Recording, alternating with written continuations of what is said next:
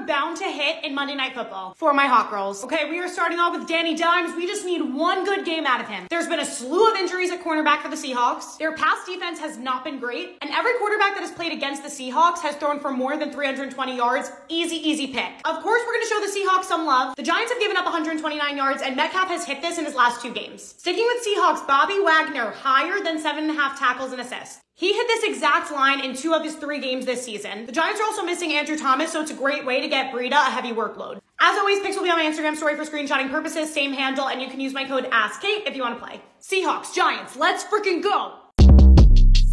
Shortcast Club.